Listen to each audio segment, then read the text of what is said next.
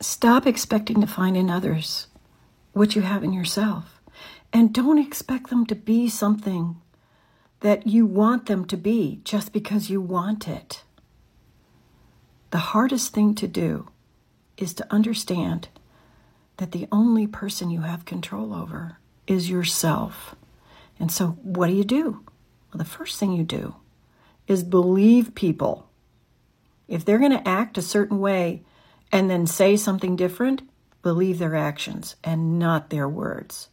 And the next thing you want to do is know that you can control your actions. And that's it. That's all. And then let it go.